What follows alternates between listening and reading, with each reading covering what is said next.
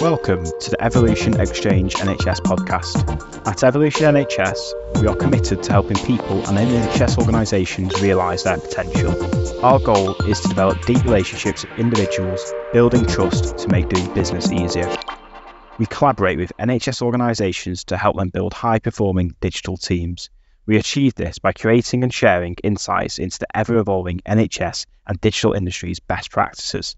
I'm Alex from Evolution Recruitment, and today I am your host. Today on the panel, we have Janet Young from Lancashire Teaching NHS Foundation Trust, Mike Culshaw from Pennine Care NHS Foundation Trust, and Barry Frostick from Mid and South Essex Health and Care Partnership.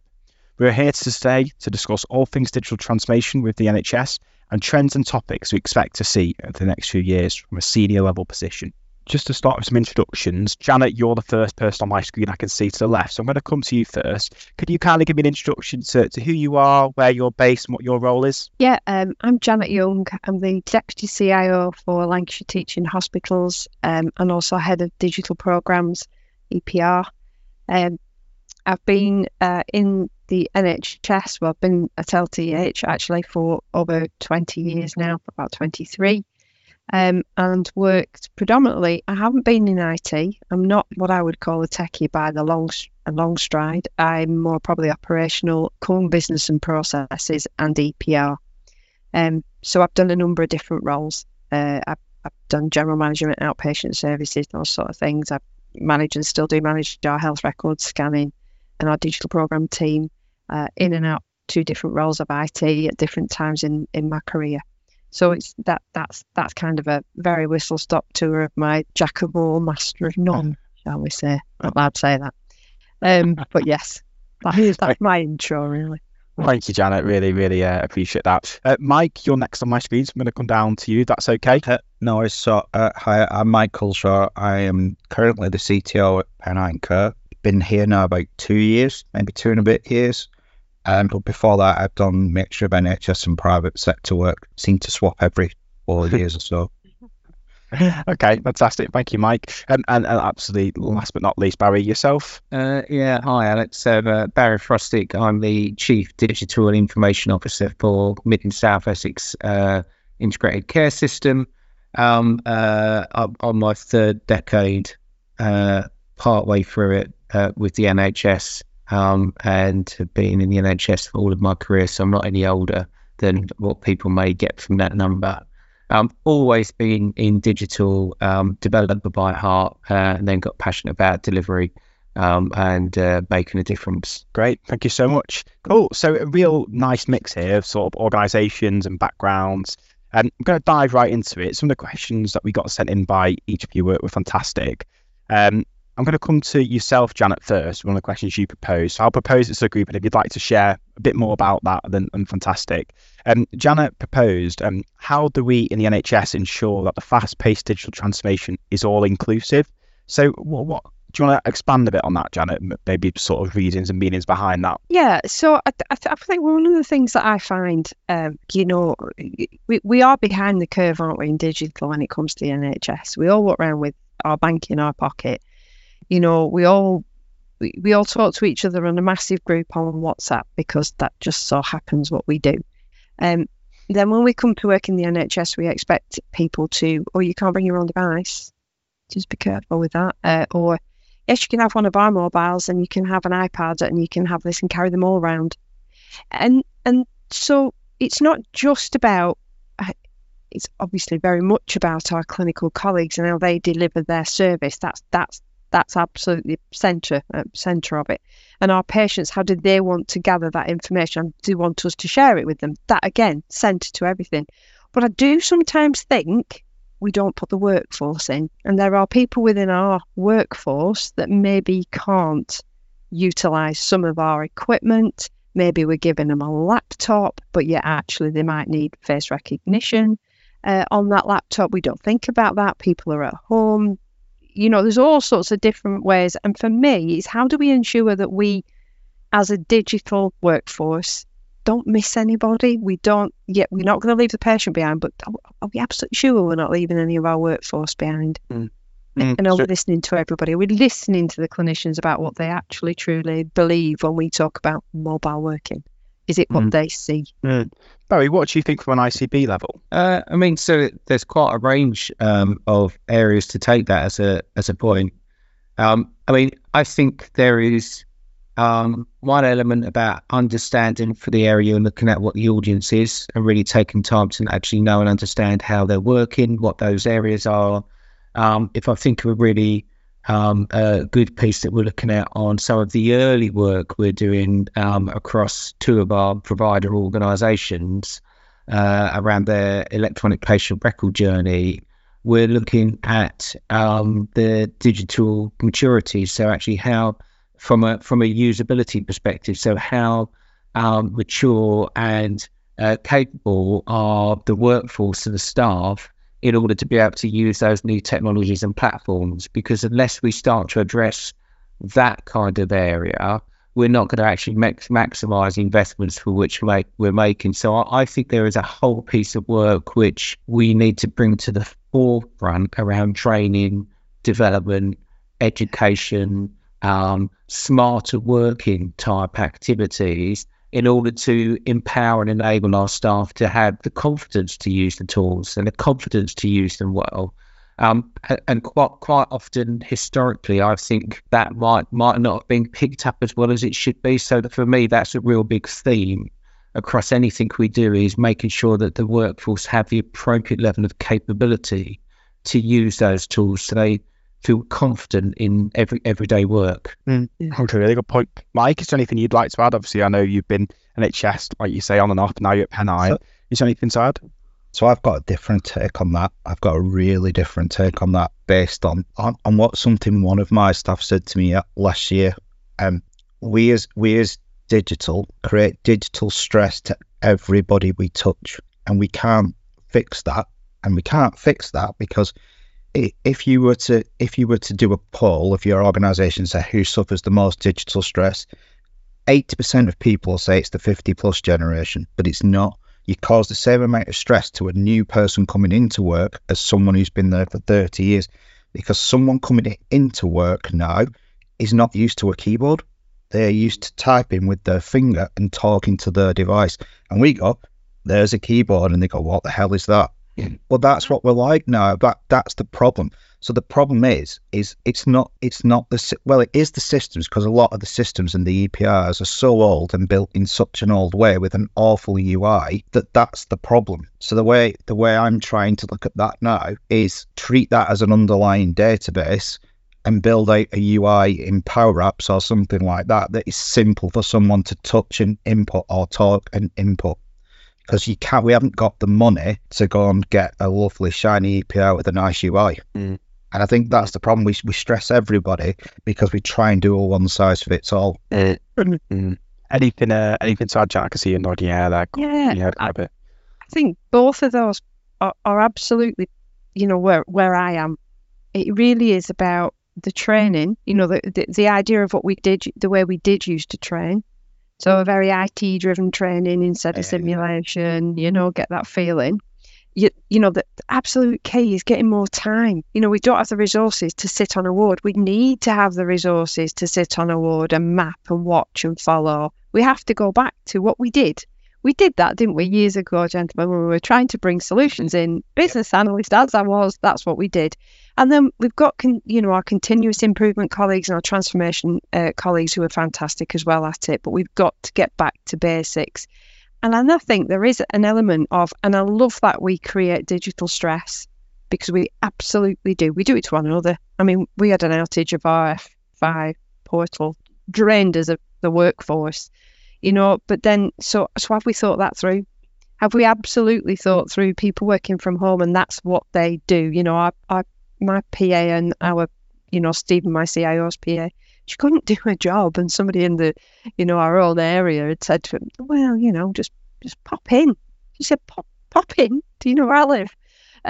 So there is an element of taking that in, and I also think, is it time? And I know we've done it for a while, but is it time that we do put challenge back into the EPR providers? Is this the time when their platforms need to be more intuitive? They need to be supporting us. We all know what an EPR is now. We all work with an EPR but we wanted something that will take us forward with exactly what Mike just described there. The user that comes in, who is used to the phone, the nurse on the ward, my daughter's a sister in critical care, and, you know, I said to her, how would you fancy having your phone? And she I don't know about that. I'm too used to wandering away and typing. But, you know, she's in her 30s. She said it'd be great if I could just walk and talk and it'd be going in, and then I could pop that back in my pocket and carry on. It's those things. And I know it'll be down to, you know, it ends up coming down to the same thing, resource and finance. But then there's somewhere that has to go. And I'm going to look at Barry here. Yeah, because being that senior post that's probably on the pocket. Yeah, what's your thought? That's my piece. Thanks, Dan. So Rebecca, I mean, I know people come looking for money at the end of a pocket or dangle you upside down by your feet every now and then. But just joining up the start of the thread of the conversation, you mentioned about bring your own device and other activities. And I think there is a real piece around that bring your own device strategy and mentality, because that will start to target some of this digital stress. And I love the coined phrase of digital stress. I'm taking that away with me. So thanks, Mike. Copyrighted. But that will start to address digital stress, because you're allowing people to do the work that they need to do on the devices they are used to using. And I do think there is a strong line around actually challenging our EPRs, our other vendors, about the user interface for which they provide those services on. I think that would help tackle. It would also mean that we've got a reduced level of training needs, because nobody trains me on how to order on Amazon, or how you're probably not allowed to mention supplier's name, or how to do my banking on NatWest, or check my bin collection times. I train myself for that. Yeah. And then there's the ability for us to think about, can we provide training in a different way? A 5-minute snippet, a little YouTube video, or something else like that. My children learn how to do everything off of YouTube or Instagram, and these other methods of communication for which actually we should be starting to embrace moving forward as well. Fantastic point, really do. And I understand the sort of, from your avenue, how that should and could be positioned. Mike, you raise your hand there. Yeah. So we have taken some of those concepts now to a different level. So across the 5 boroughs that we operate in, we now have 5 digital hubs. We publish when those digital hubs are open, and they are staffed with a techie and a non-techie who knows how those applications work. So people can come, and they know when they're open, they just drop in. They don't need to raise a help desk ticket or anything like that. They just come in and they get support. So I don't know how to do this in my EPR. Someone's there to tell them. Actually, my laptop's dead. There's somebody there with a new one to give them one straight away to keep them working. So we do that now, and that's become really, really successful. So we have what's called digital support officers. Some of them are techies, some of them are, how do I fix my applications? How do I do all this? At the same time, we run virtual digital drop-ins every Wednesday via Teams. They get about 60 to 70 people a week on them, and they come and ask. It's an ask any question. How do I do this? Someone sits there, helps them. It's all recorded. It's all shared. And we have a hero community that's about 110 strong now, where they are supported to deliver the digital solutions that are out there. They're a person that somebody can come and ask. And that's all over the last year. And that is so helpful and working so well that it takes some of the noise off the help desk. Some real key takeaways are, because when I speak to help desk individuals, and I think you all guys know, they can get so bombarded and so full to capacity where it's almost impossible to get a ticket raised or a ticket action. So fantastic. Okay, moving on then, because I feel we could on these points talk for a long time, but I'm going to come on to something possibly topical for the conversation we just had, and it's something you asked, Mike. It's something that's trending in the news this week around healthcare as well, with the announcement of funding for AI. So you may have seen in the news that there's organisations will now be given, I think it's 21 million across the NHS funding. So Mike, you posed this question, so I'm going to come to you. But the question was, what impact will AI have on digital transformation? So a topical one, but an interesting one. So I'm going to go to you, Mike, first. And I suppose I should have added a caveat on the end of it. And how do we try and control it?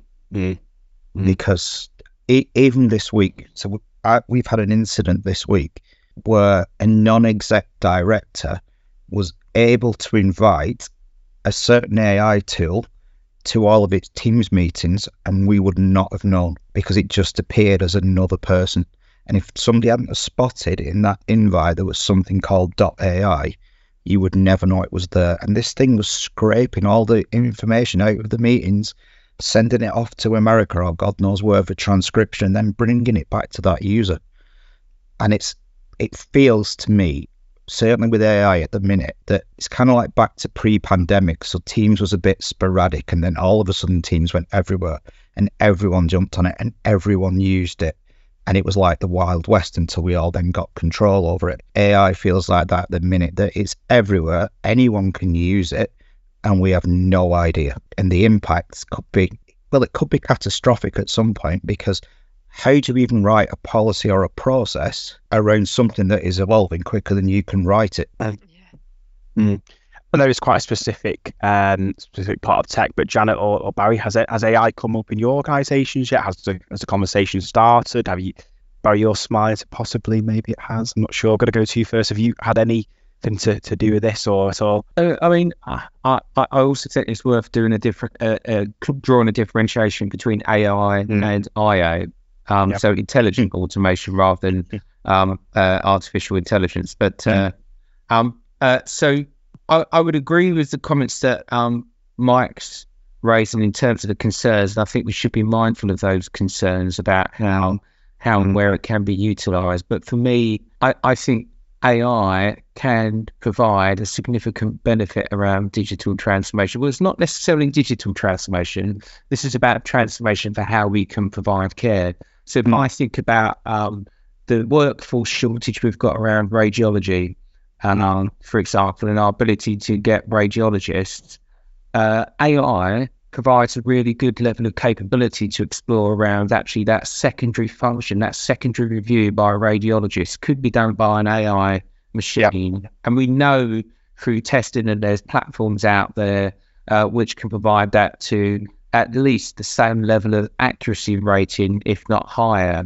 than those of staff. So I think there are real opportunities for us to explore how AI can help support tackling some of our workforce challenges that we've got within the NHS, and actually can support how we could look at doing preventative measures as well. So what are the things we can do from a preventative perspective from patients if you look at more social deprivation items and other areas that could stop them having acute illnesses that draw them into hospitals earlier or manages to delay the onset of those. So I think AI represents a significant opportunity for the NHS, but no pun intended, it's got its health warnings, and we need to be really mindful about how we manage that. Janet, has anything, again, it may not have been spoken about at Lancashire, it may have, like I said, it's one of them sort of trending new things you see at the moment. What about yourself? So it has. I think in a very similar way with the results review, the algorithms that can go through and absolutely know that they're looking for in specific areas that they're looking for a normal result, because you can have people waiting on a waiting list for a normal result worrying themselves sick, but because they're a normal result, the consultants looking at the urgent. So we have dabbled in there, and we are working with that with radiology.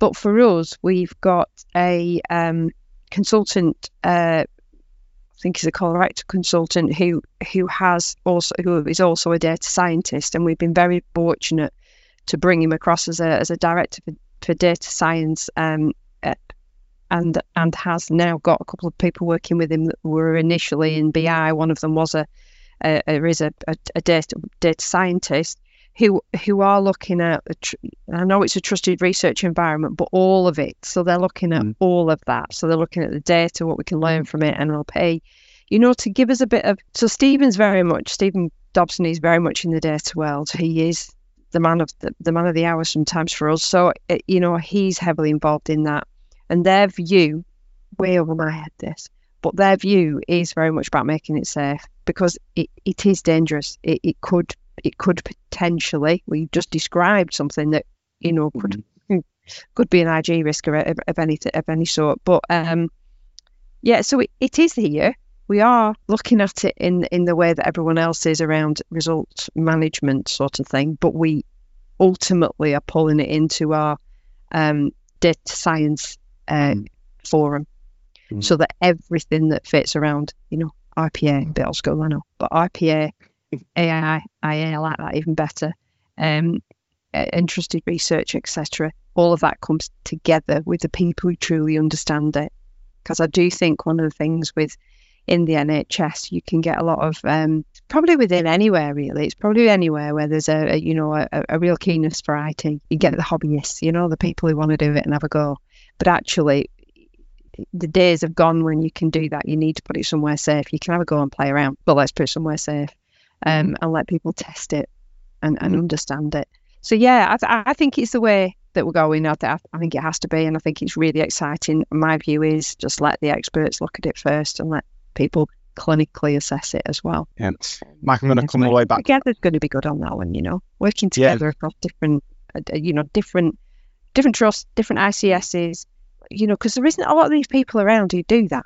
So competition should go out the window. We should all just be working on exactly the same, or maybe working on a few different problems, but all working together on those few and share from it. I think we're getting a little bit better at that, but yeah, I think that's the way it'll work better. Thank you, Janet. What happens when it just becomes the norm in things that people use? So let's, look at before Christmas this year, it will be in Word, it will be in Excel, it will be in PowerPoint, it's already in Edge, it will be in Teams, and people will just start to use it because it will be there. And what happens when something goes wrong? Or that thing prompts an idea in someone that is just outside the ordinary. How are HR going to deal with that? Because none of us have thought about that yet. No. And I love how all the vendors are terming it co-pilot. So there's still, it's there to help you, but you're still responsible if it goes wrong, kind of thing. And how do we write a policy around that? So you can use all this stuff, but if it sends you in a wayward path, you're accountable. Yeah. Interesting. It is interesting. Yeah. I've seen a lot of... Sorry. Go on, Janet, sorry. No, absolutely.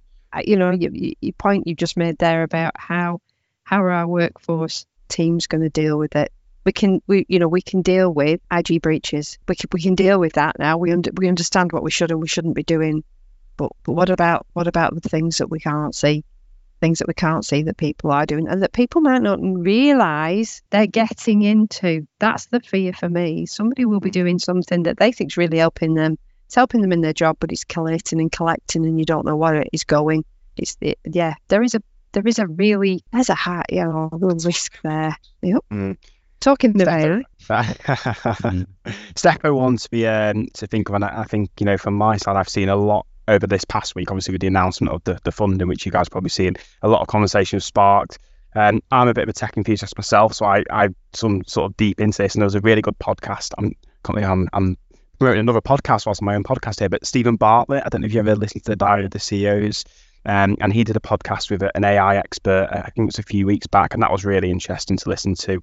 But I was really interested in your bits, but I think there definitely is medical advantages for what you can use this. But I do also agree there sounds like there's an element of, is the NHS ready for this sort of tech right now? And that's where it sort of may stem from. And just conscious of time, but I am going to come to you, Janet, for one last question, which I think is, we spoke about it briefly as we've gone on there, and you mentioned it there, but it's all around collaboration. And Janet posed to the group, should digital transformation include collaboration across providers to deliver new ways of adopting the trends? And I think it's a really good audience we have right now from Pennine. We have the mental health, ICB, and you, Janet. So do you want to expand further, and then we can start a discussion from there? Yeah, I mean, I think I probably answered my own question. I think it's getting a view from the rest of the panel.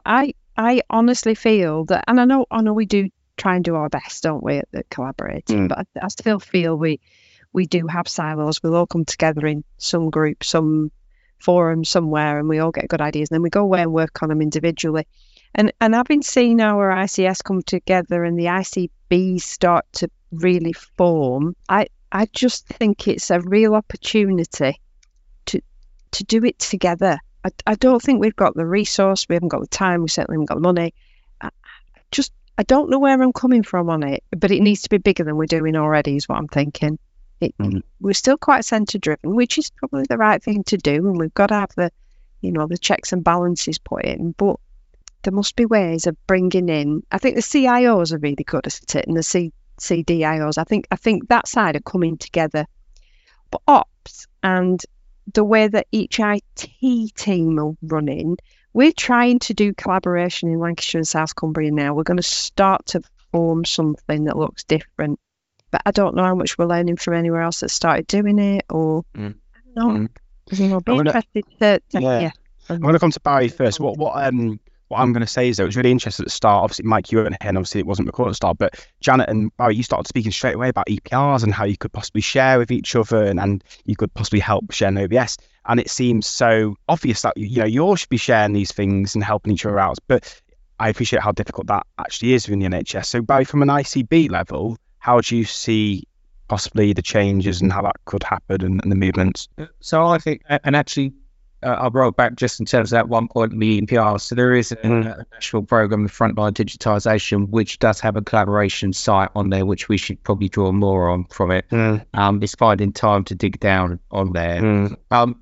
I think there's two themes that are going through my head. So yes is the obvious answer, 100%. And the two things which are going through my head is, from a professional perspective, digital transformation I don't see as a real thing. And I say it in that way so much that what we're talking about is transforming our services and functions, and digital's enabling that.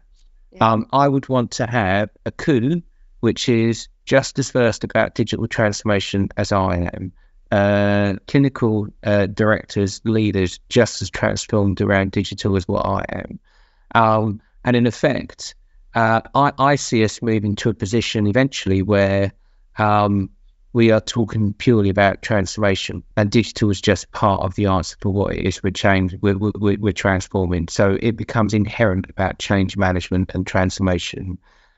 So I think there's a really key theme around there, which we need to be working with our executive colleagues, our boards, and all the way through to education of the next generation of doctors, nurses, etc., to really make sure that they're skilled and versed around digital technologies and how it can support and underpin their work.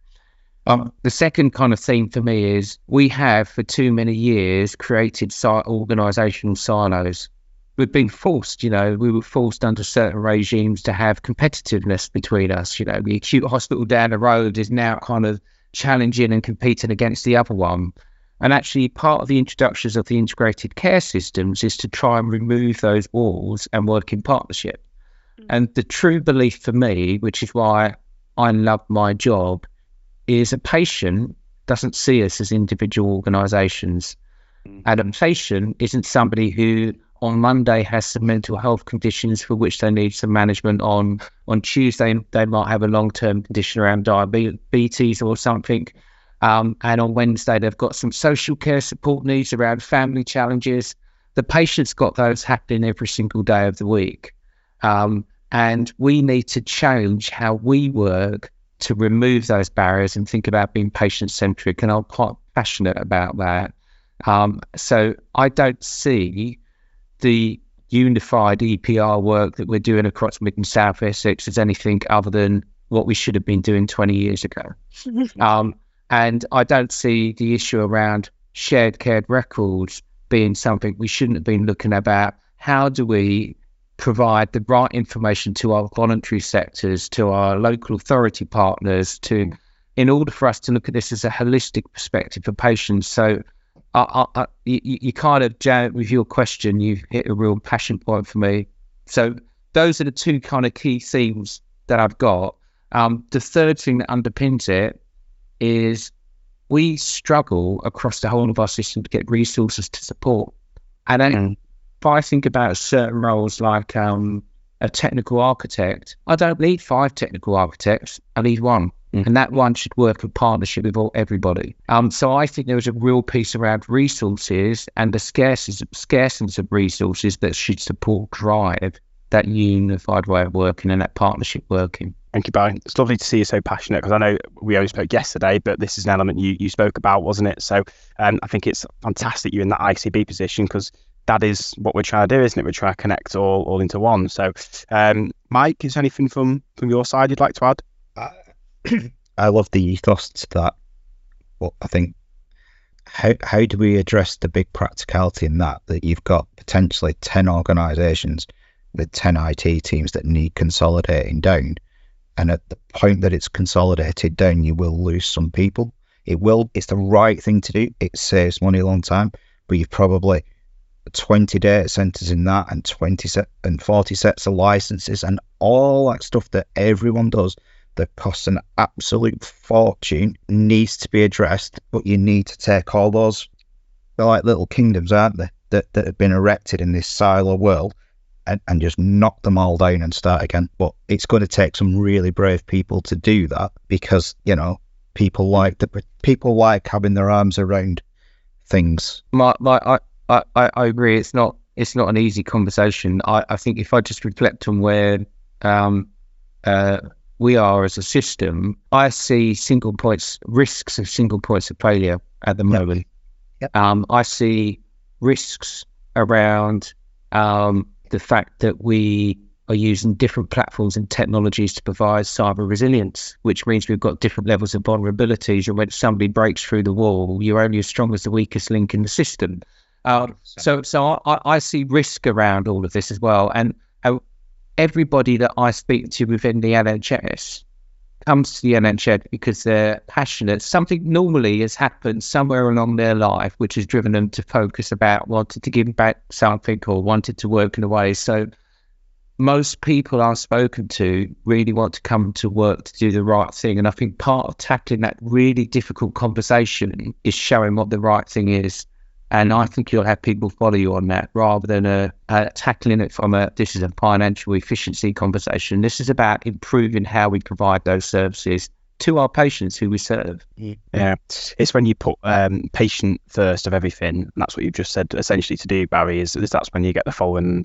I think it's also a great point is that, I speak to people in the NHS day in, day out, and you are right, the people why they come to work for the NHS is something normally has happened in their life or past experience to someone, and they care about, or for loved ones, whatever it may be, and why they want to do good work for good, basically. Okay, fantastic. I think it's a really good last question. One other aspect that I was just going to touch on, I'd really keen to get everyone's point of view before we head, because I know we're just conscious of time. In terms of EPR specifically, I know there's a big push at the moment to get the whole of the NHS, next year, everyone being on an EPR, or everyone having at least some sort of maturity. How do you see that going? And again, we've got different levels here. Is there anyone's thoughts on that? Again, Barry, might come to you first, just because you're at the ICB level, and you're at the start. You're talking about share care with Janet. How do you see the EPR world moving at the moment? So I'll keep it. I know we're short on time. One, I think the EPRs are the fundamental cornerstones for what provide the capability to care for patients beyond anything else. So we've got to get those right, and actually they're way behind the curve, as colleagues have already said. I think there's a couple of things on it. One is you can start to align capabilities which are generic across multiple different care settings, and that's a journey that we're looking at within Mid and South Essex. It's almost like it's a modular approach I think we need to be thinking of for EPRs, rather than the monolithic approach sometimes. But it's not the only answer. That you will not change in a year every organisation being on the same system. That's not going to happen. And so there is a need to look at interoperability and the capabilities of sharing information between those systems and improving those standards to drive that care. I think we're a little bit behind on EPRs if I look at the US and where some of the European areas are, and that's something that we need to start tackling, and I'm hoping in the next 24, 36 months we'll see system-wide approaches to EPRs. But it's not going to be a quick journey. No, by all means. Janet, I'm going to come to you, because obviously I know we've spoken in the past, and you mentioned kind of at the start around your EPR journey. I know you can't touch on the finer details, but you can mention briefly where you are. Yeah. What would you like to add? Well, I think just the fact that we are, four big acute Northwest trusts that are, all at different places. That's the, we probably didn't realise how different the four of us were until we all came together with the ICS team and then the ICB. We probably truly didn't know that, two of us are fairly digitally mature, one completely wasn't. I mean, I had a view of, but it wasn't really something I'd thought about. But what I have found is that, now we're all in a different place. We've got one that's just gone live. We've got two that have got incumbents, one on a, needing to move quickly, and the other one that's been planning for a while. Mm. And we don't want to take anyone backwards either. So we've got that fear as well.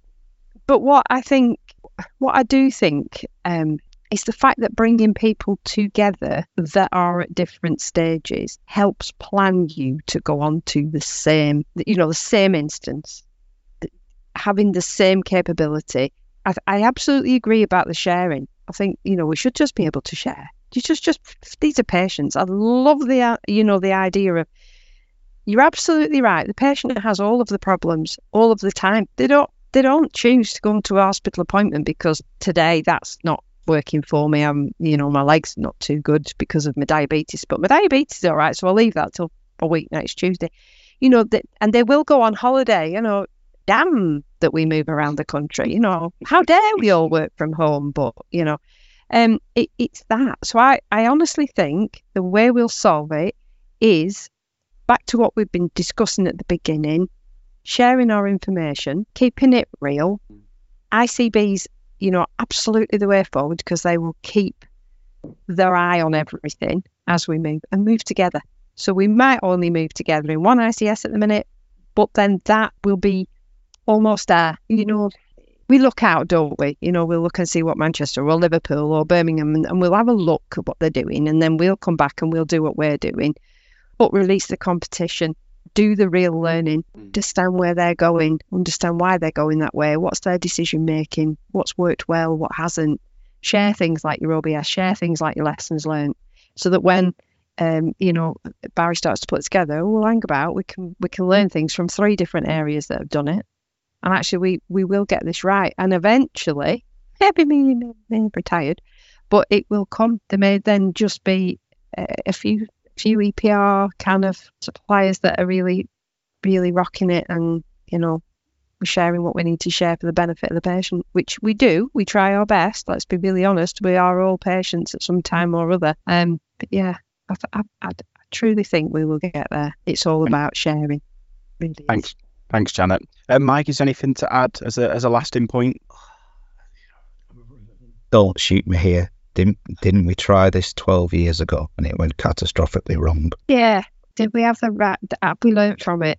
That's just the worry I have. And that's the thing. We've been here before and it went catastrophically wrong. Yeah. Well, I think that learning from that, I think a lot of the people that were down on, I hate that saying, shop floor, but I was, and you watched the IT teams from a distance. I wasn't in IT, suffer. You saw people leave. You saw people absolutely, it was career limiting. It was horrific.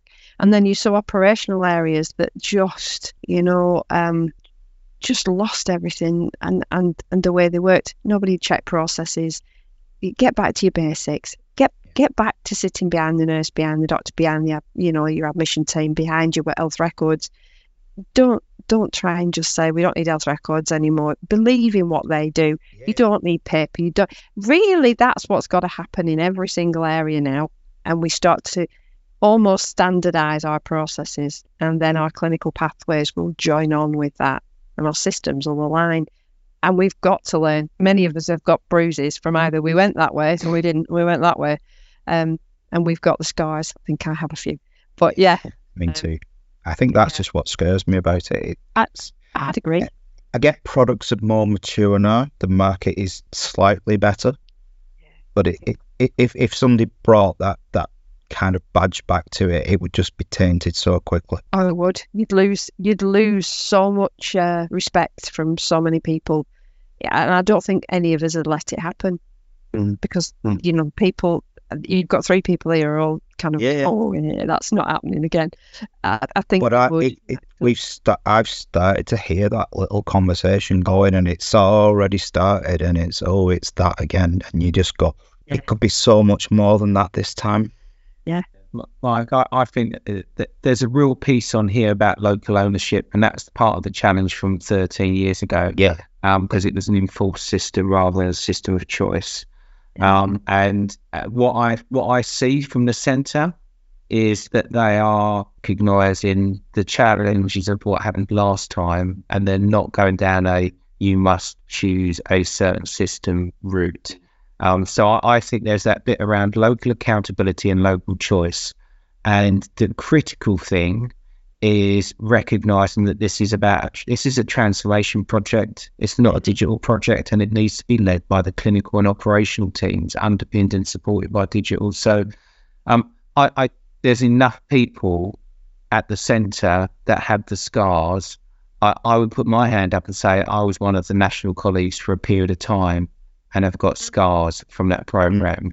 And I'm quite mindful about that as we kind of move forward in this system. So I remain optimistic that we won't repeat the mistakes. I think that's a good point to end on, I'd say. Before we end the podcast, I'd like to say thanks so much to all of our guests for sharing their thoughts in today's conversations. It has been a fascinating insight into everyone's organisation. Once again, our guests on today's podcast have been Mike Culshaw, Janet Young, and Barry Frostick. If you're hiring for new technical roles or looking for a new role, feel free to get in touch with us here at Evolution. Or if you or you know anyone who would like to be featured on the future podcast, you can drop me a message too. Thanks again to all of our guests, and thank you for listening. We hope you can join us next time.